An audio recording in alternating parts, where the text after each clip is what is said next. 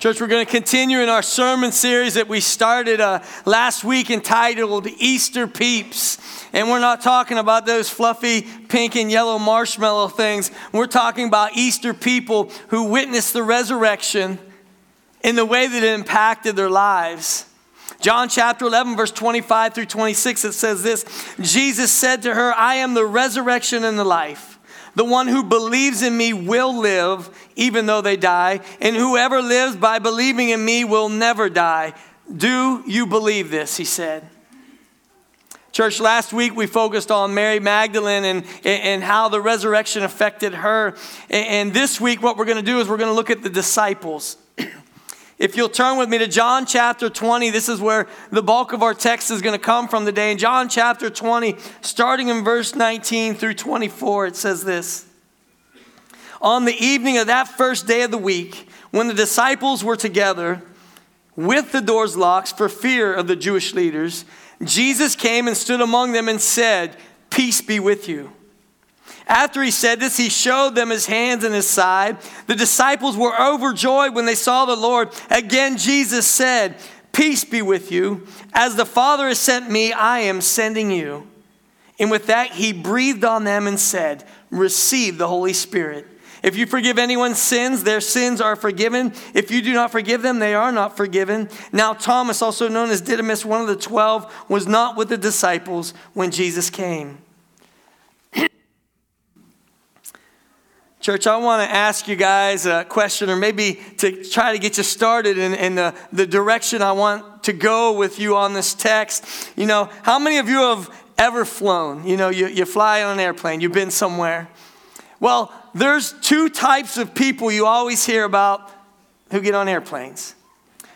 There's the one type that likes the window seat, and then there's the type that likes the aisle seat. Right? So usually we fall into one or two of those categories right there. And how many of you like the aisle seat? You're aisle seat people, right? And then how many like the window seat? But see, I like the aisle seat because I feel like I'm in control. Who's coming in and out of my space? But then there's the middle seat. Nobody likes the middle seat. You don't, because you sit there. The number one reason you don't like the middle seat because you don't get an armrest, right? You got to kind of sit there like this the whole time, where everyone else is hogging the armrest on both sides of you. And maybe you've never flown before. Cars are the same way, right? If you grew up in a big family and it took all three people in the back seat, nobody wanted into the middle seat because you had to fish for the seatbelt, right? You stick your fingers down there trying, and then you come up with like dry gummy worms and crushed up goldfish under your fingernails. Nobody liked the middle seat, no matter whether it's flying or in a car. And you realize the reason that we're like this is because when you're in the middle, you feel stuck. Don't you? When you're in the middle, you feel stuck. It's true in a seat, but it's also true in life situations. See, think about this. When you're starting something in life, you know, something's brand new. Maybe you're planning something. The beginning's exciting. In the ending, it's a celebration. You're pumped up. Yeah, we made it, right? A lot of times in our staff planning meetings, we have staff planning meetings here at the church every Tuesday, and we talk about how we're going to do things. The next event, whether it be Easter or whatever it might be, we have staff planning meetings, and we'll sit there and we start getting excited, and we're writing down like crazy. Everybody's pumped up like, yeah, this sounds like a good plan. 3 days later, I'm looking at that list and I want to throw up because you know why? I'm like, who's going to do all this work? Because now comes the work part, right? The planning can be exciting. The celebration at the end, man, that's wild. But that middle part, it stinks. For those of you, maybe you have wives at home, right? Your wife comes to you and she says, real sweet, "Why don't we redo this room?" So what happens is your wife watches HGTV. All fake news. That is totally fake news. I get mad when we watch HGTV at our house. And then she gets on Pinterest and sees all these amazing things. And she comes to you and says, "Why don't we do some remodeling?" Well, let me tell you what. For those of you who maybe have a certain kind of wife. We means you. That's what that means. She's just trying to dress it up a little bit, but she really means, why don't you do this work for me because this is what I like. When it comes down to it, we like to change some things up. We like the beginning, we like the end, but we hate the middle. Nehemiah chapter 4, if you'll look at this with me, Nehemiah chapter 4 is a perfect example of this. In verse 6, it says this. It says, so we rebuilt the wall till all of it reached half its height. Halfway done. For the people who worked with all their heart. And then verse 10 says this. Meanwhile, the people in Judah said, the strength of the laborers is given out, and there is so much rubble, we cannot rebuild the wall. So they started out all gung-ho. We're going to rebuild the wall of Jerusalem, right? Pumped up.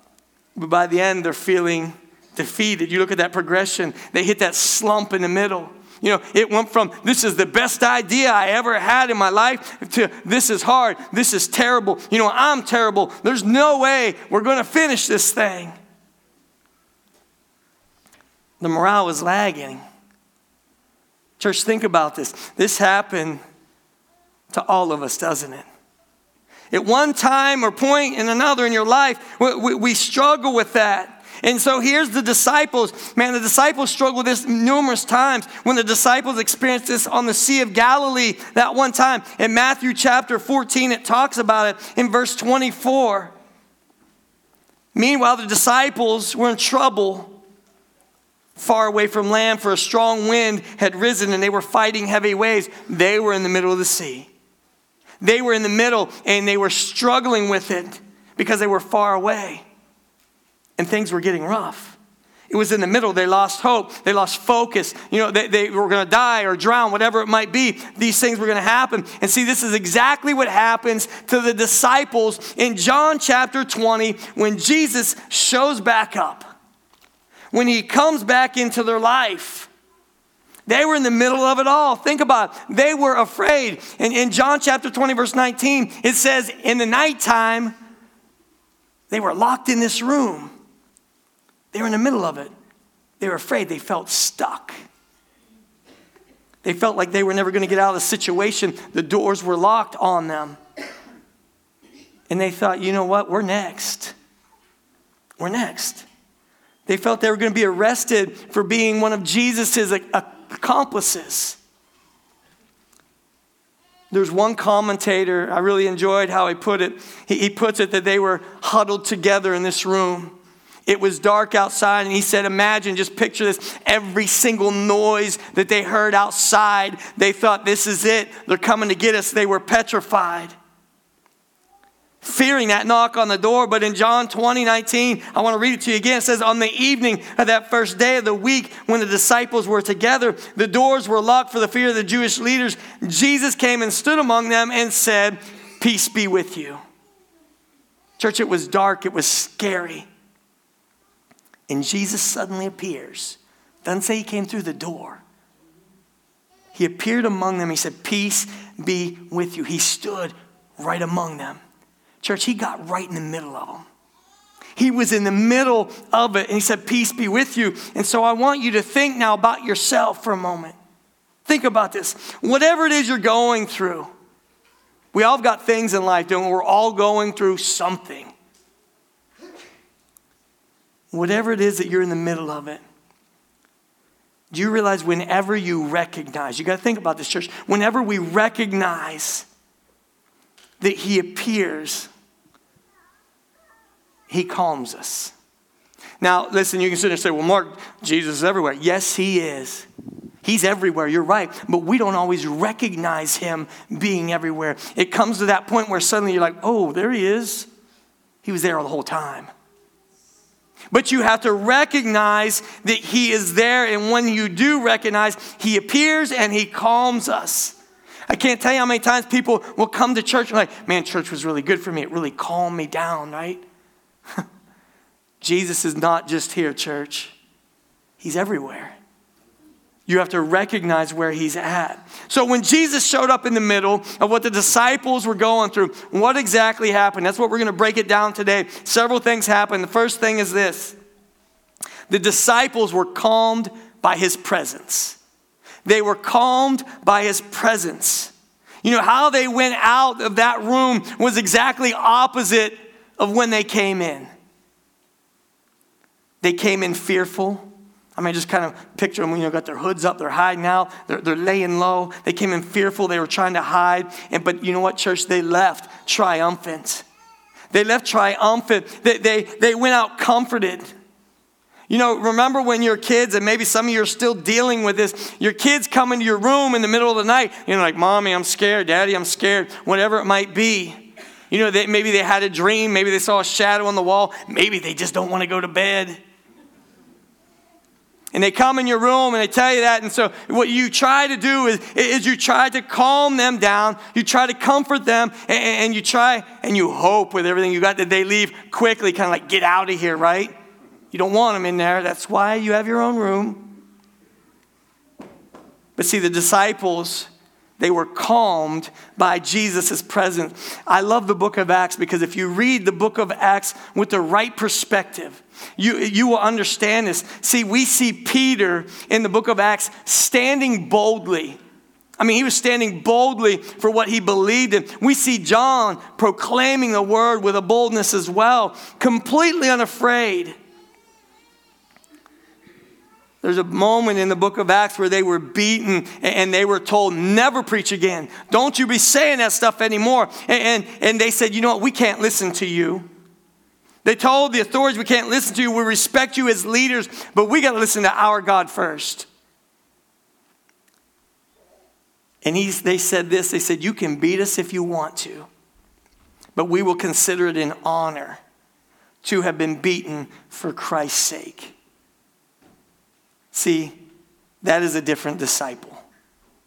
Those are different men than what they were in the room, church. See, he goes from hiding in a corner, completely afraid of people, afraid that someone was going to recognize him. He was afraid because if you remember Peter, he denied Jesus.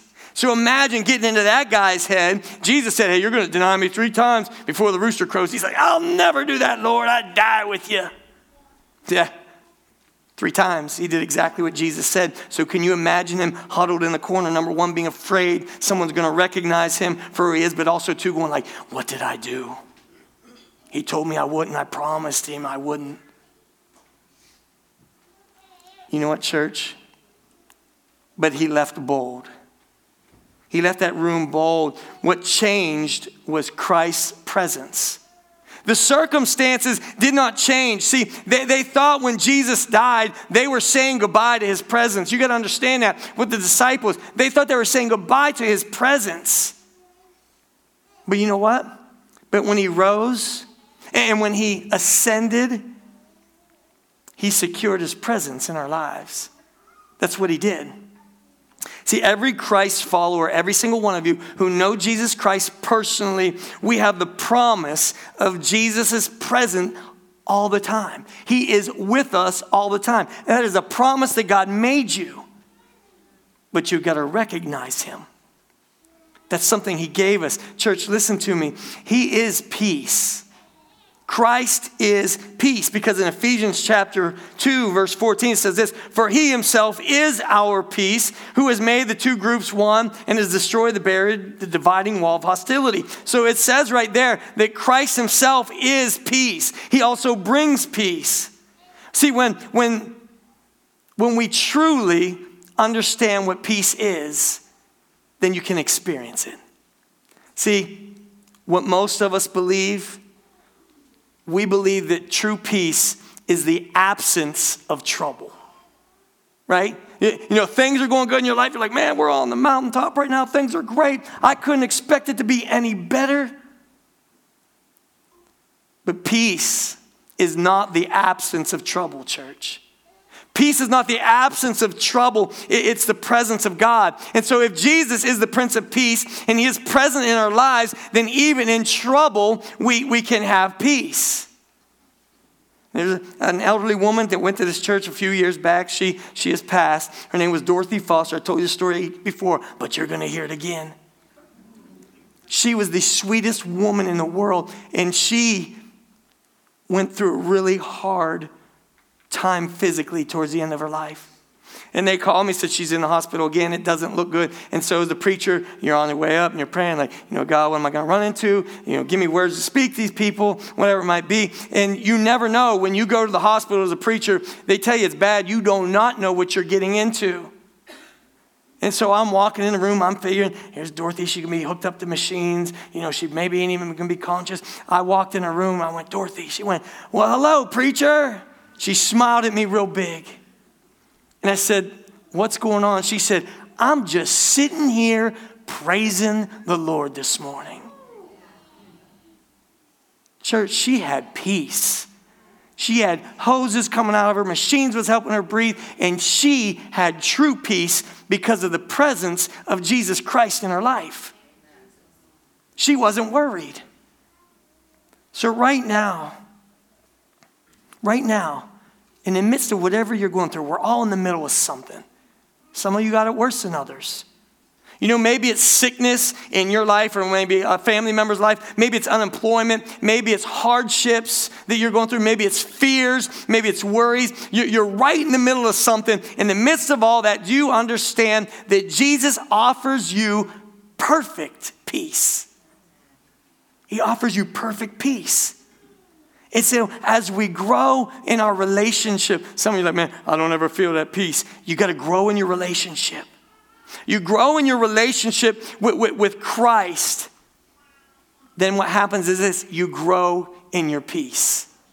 As you grow in your relationship, you grow in your peace. And see, these guys, the disciples, they realized that Jesus, because he was present there in the room with them, he brought them peace. And so in all things, church, because of sin, because of sickness, right, struggle, all of that's caused by the sin of this world, the things that we go through. But Christ says, peace be with you. Peace be with you. The second thing the disciples were calmed by was this, church. They were calmed by his words. He opened his mouth and he said, peace be with you. See, the circumstances didn't change at all for the disciples. Just because Jesus spoke those words did not mean the circumstances around them were going to change. Listen, they were still very much in danger. Very much in danger. Pretty much all of them, except for John, would go into some very horrific, horrible situations and die some pretty hard deaths. They would. So all their greatest fears were going to come to pass. Remember, they're hiding in this room. They didn't want nobody to get them because they didn't want them to do to them what they did to Jesus. So all their fears eventually come to pass. But when Jesus came onto the scene, they no longer had a reason to fear. They no longer had a reason to fear. He gave them words of peace. Let me define that for you a little bit this morning, just so I can make sure you understand it. See, we see it from the wrong angle every single time, almost every single time. We believe that peace means the absence of struggle or the absence of conflict. That's not biblical, church. It's really not. That's not biblical. You've heard the word shalom, right? It's the idea of what Jesus was tapping into when he was telling the disciples, peace be with you, right? The idea of shalom was a wholeness of well-being. That's what that means, the wholeness of well-being. And this came from God giving you every good gift that you need. Shalom. But you know what? This is what Jesus was saying. He was saying to them, peace be with you, meaning that, you know what? May you guys be totally well spiritually. May you be totally well physically. May this wash completely over top of you and your lives. Church, with this can allow us to know that he is with us and he is also for us. That's who he is. Calmed by his words. They were calmed by his words and they were calmed by his presence. Church, do you understand that God always has a plan? He really does. He always has a plan. When as we anchor our hearts to his words, and if you understand that he always has a plan, I want you to realize that you can take shelter in the middle of the storm. In the middle of the storm, you can take shelter, not shelter at the end of the storm. You can take shelter in the middle of the storm. It's not like, I'll believe him when I get through it. No, you believe him while you're in the middle of it. Remember his peace is with you. Remember to be calmed by his presence. Remember to be calmed by his words. And the third one is this. The disciples, they were calmed by his wounds. They were calmed by his wounds. John chapter 20, verse 20 says this. After this, he showed them his hands and his side, and the disciples were overjoyed when they saw the Lord. He showed them his wounds, and then they were glad. They were excited about that when they showed him his wounds. See, it went to a different level at that point, at that moment. So why would his wounds comfort these guys? Why would his wounds comfort them? Because number one, it helped him believe that he was who he says he was. See, because Jesus was in his resurrected body. He was in his resurrected body. And so there's a change right there. Church, when we die, when we die, our bodies will stay here on this earth. You know, they'll stay in a grave. But at the return of Jesus Christ, at the return of him, at the end of the age, those bodies will be resurrected. That's what happened. Our bodies will be resurrected. And maybe this morning you're saying, well, what will we live in between time? I don't know. I seriously don't. The Bible doesn't say. Maybe God gives you a loaner. I'm not sure how that works. But the fact is this. The Bible tells us we will be resurrected, right? And Jesus came here in his resurrected body. In Luke chapter 24, this is pretty cool. In Luke chapter 24, verse 39, he says, look at my hands and my feet. It is I myself. Touch me and see. A ghost does not have flesh and bones, as you see I have. And then later on, if you continue reading that, he's saying, hey, you still don't believe me? Give me something to eat. Ghosts don't eat, right? So he's kind of like showing them, giving an example. Can a ghost do this? Can a ghost do that, right? He's kind of showing them what he's doing. And then he says, look at my wounds. Look at my wounds. See, he was proving to them. Church, some of our greatest fears about death is the end. That it's the end. That it's over. When we lose someone, we have that fear of like, we'll never see them again. That is a great fear of all of ours, right? When life is over. We worry about who we're going to see. And he is saying here, Jesus is saying, look, I came through. I came through to the other side. I came through that. Your disciples, you disciples, you guys, you will also come through to the other side. In church, anybody who is in Christ Jesus, you also will come through to the other side. Just as Jesus is still himself. He's still himself. Just as you, right? You and I, you will be yourself in a resurrected body. So that comfort, it gave them great comfort, the disciples, when they saw that in him. But see, it was more than that. They were comforted by his wounds, but it was so much more than that. See, the last time they saw those wounds, think about this. The last time they saw those wounds, it was horrific for them. They watched all these wounds happen. It was the worst thing that had ever happened to these disciples in their entire life. You and I, we cannot properly understand what Jesus meant to these disciples. And you say, oh, yes, I do. No, you really don't. They were with him. I mean, they walked with him. They talked with him. They did life with him. So we can't fully understand. Because there's nothing in our culture that can even come close. See, not only was he the Messiah, not only was Jesus Christ the Messiah, but he was also the one who was going to save the nation of Israel. Now, those people thought this. You know what? He's going to get rid of the Romans. He's going to boot them out of here. We are now going to have our kingdom back. We got our king. He's right here. And we're going to rule right. Because God told us he was going to bless the nation of Israel. So the disciples, they had it in their mind like, oh, here's the king right here. He's getting rid of the Romans. And guess what? We're going to be his cabinet. Right? They were setting up, we are going to be in the cabinet of that government. And so when Jesus was killed, all their dreams for their future were wiped out in a second.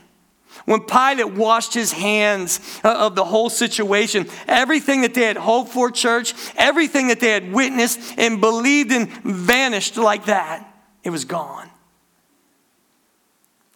And those wounds that Jesus presented to them and showed them that he was who he says he was saying, check it out.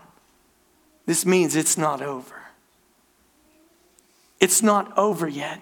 He was calming them, church, with what we see as the worst thing possible. For us, you know what this represents? You think of the worst thing possible that could possibly be going on in your life. And Jesus is basically saying, hey, God's got a plan. He's going to reconcile that on the other end. He's going to take care of it. He's going to redeem it. He's going to restore it. Not even death will hold that plan back, is what Jesus was telling them. Church, you realize that the resurrection and the promise of eternal life, do you understand what that tells us? That Jesus will not only make up for it, he's going to restore it. He's going to make it right. See, when you take, what you take as God not having control, and we all go through that, be honest with yourself. There's times you're like, God, why aren't you taking care of this? He is, just not the way you want him to. He's in control of all things. But this is the way that he's going to accomplish it. He was showing them the wound, saying, listen, you thought it was out of control. I'm showing you it was in control. These wounds represent that I knew what I was doing.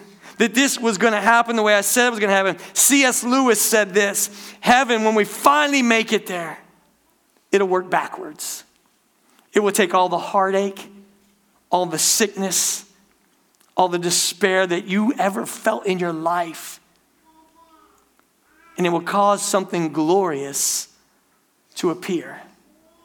And it will make up for all that stuff. You know, you ladies, you experience childbirth. Us guys, we got the easy job. We're just going, push, right? That's what we do. But you ladies, you experience childbirth. I mean, some of you had it rough. And so you're going through all these labor pains and everything, and the baby finally appears. The doctor cleans him up, puts him in your arms, and you look at that precious baby, and you're sitting there just in awe of what God can do. And you sit there and you're like, man, it was worth it. Now when they're 16, you're like, it wasn't worth it. You say that, I promise you, I haven't said it yet, you will. But when you look at that baby, it was worth it, right? And see, God causes something glorious to appear that he will make up for all that stuff, church, that you've been through. Moses.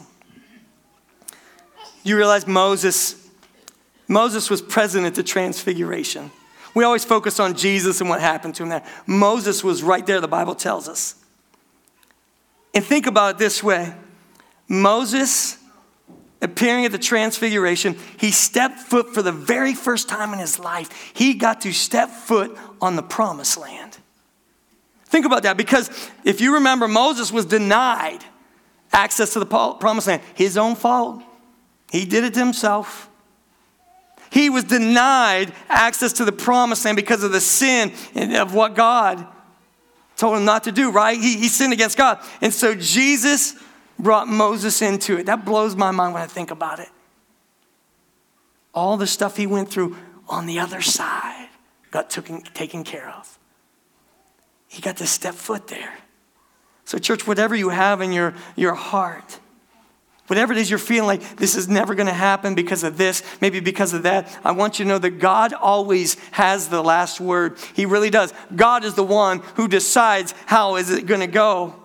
And for the disciples, you know what Jesus was saying? You know what, even after these wounds, even after the grave, I'm restoring all things. I'm going to make all things right. And they were calmed by his wounds, church. He was reminding the disciples as he showed them his wounds, saying, I am in control.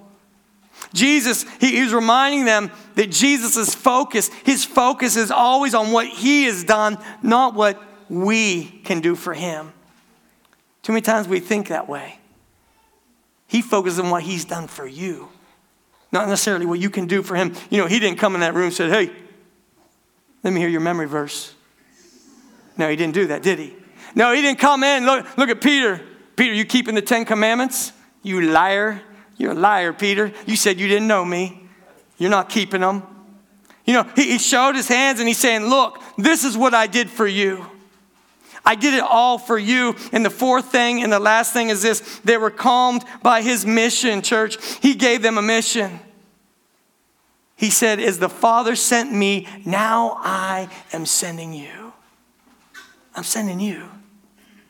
They were now part of a new kingdom. They were new people, church. And he was saying, you know, we as believers, for you and I too. His disciples were sent, but guess what? You and I were also sent. You are sent. We come and we gather and we take that peace and that calmness that God gives us, and we go out and do what he's called us to do. Verse 21, it says, again, Jesus said, peace be with you. As the Father sent me, I am sending you. But then, church, if we also look at Romans chapter 10, verse 14, he says this, how then can they call on the one they have not believed in? How can they believe in the one of whom they have not heard? And how can they hear without someone preaching to them? Church, you have been sent. You've been sent. If we don't go, church, they're not going to know. If you don't do what you've been commanded to do. See, he showed up and he gathered, he shared peace, and he sent them out and he gave them peace. But the disciples were also, church, they were calmed by his Spirit. The Bible says he breathed on them and said, receive the Holy Spirit. Do you understand the very same Spirit that he breathed on them is available to you and I?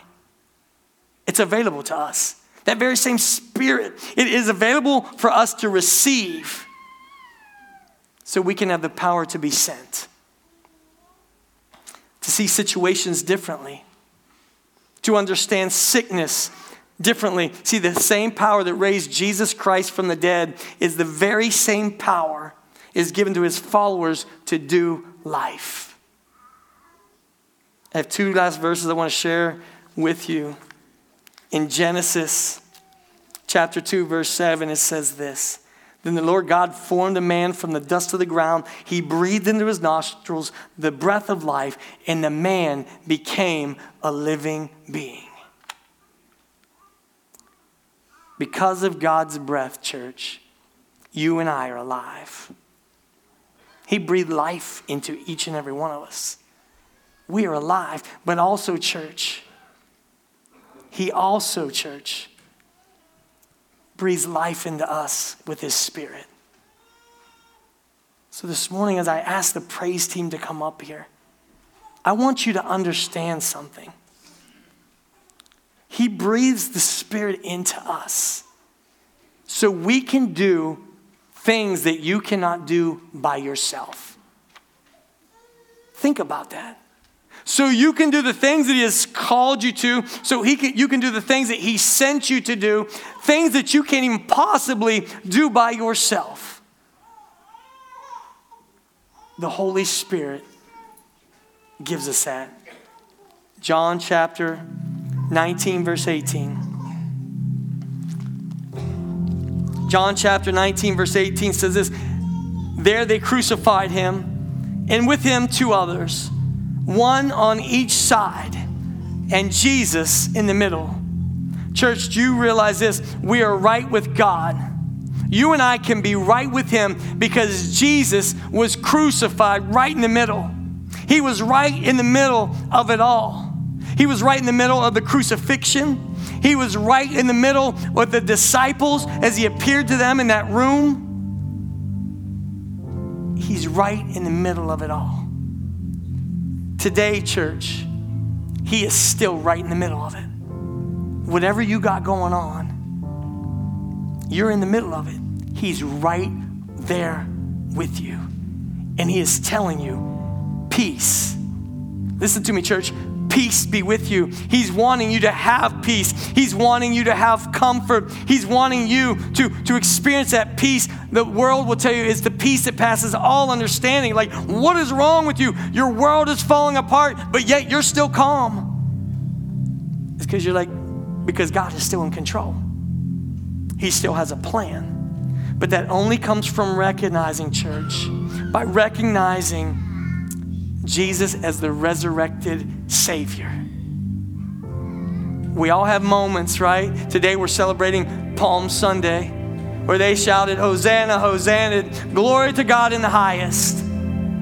They were excited, they were thrilled, and we have those moments, right, where we're shouting Hosanna, like, God, you are so good. God, thank you for doing this in my life. Thank you for saving me. Thank you for rescuing me. Thank you for fixing that. We shout from the rooftops, right, when God is doing something good. But listen to me, what are you shouting as you're in the middle? Are you being silent? Are you sitting there like, God, why are you abandoning me? God, why have you forgotten about me? God, where are you? I want you to know, church, He is right in the middle of it with you. So this morning I ask you this, do you have that peace? Seriously, do you have that peace that you're going through something and you're like, God's got this. I don't like it, but He's got it. Do you have that peace of knowing who He is? Maybe this morning I want to ask you this, do you have that peace of knowing who He is, also the fact that you know where you're going? There's nothing worse as a preacher to sit with a family when somebody passes away and they're going like, I don't know where he is. There's nothing worse as a preacher to go to a hospital and sit with somebody on their deathbed and they're sitting there like, do you know Jesus Christ? No. Would you want to accept Him today? I had a guy tell me one time, he said, nah, I'm good. I'll deal with him when I get there. I'm like, no, you don't understand. You're not going to deal with him. You'll be dealt with.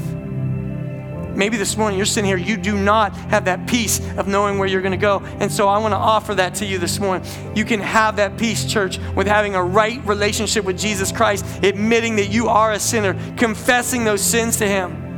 And listen, turning your life around. You don't confess your sins and ask God to forgive you and then just keep walking in the same direction you were before. You turn around and you go the other way and live the life that He's called you to. This morning, if that is for you, it's hitting you hard, you come forward. Man, we will pray. There will be people up here. The others, they'll pray with you and show you what you got to do.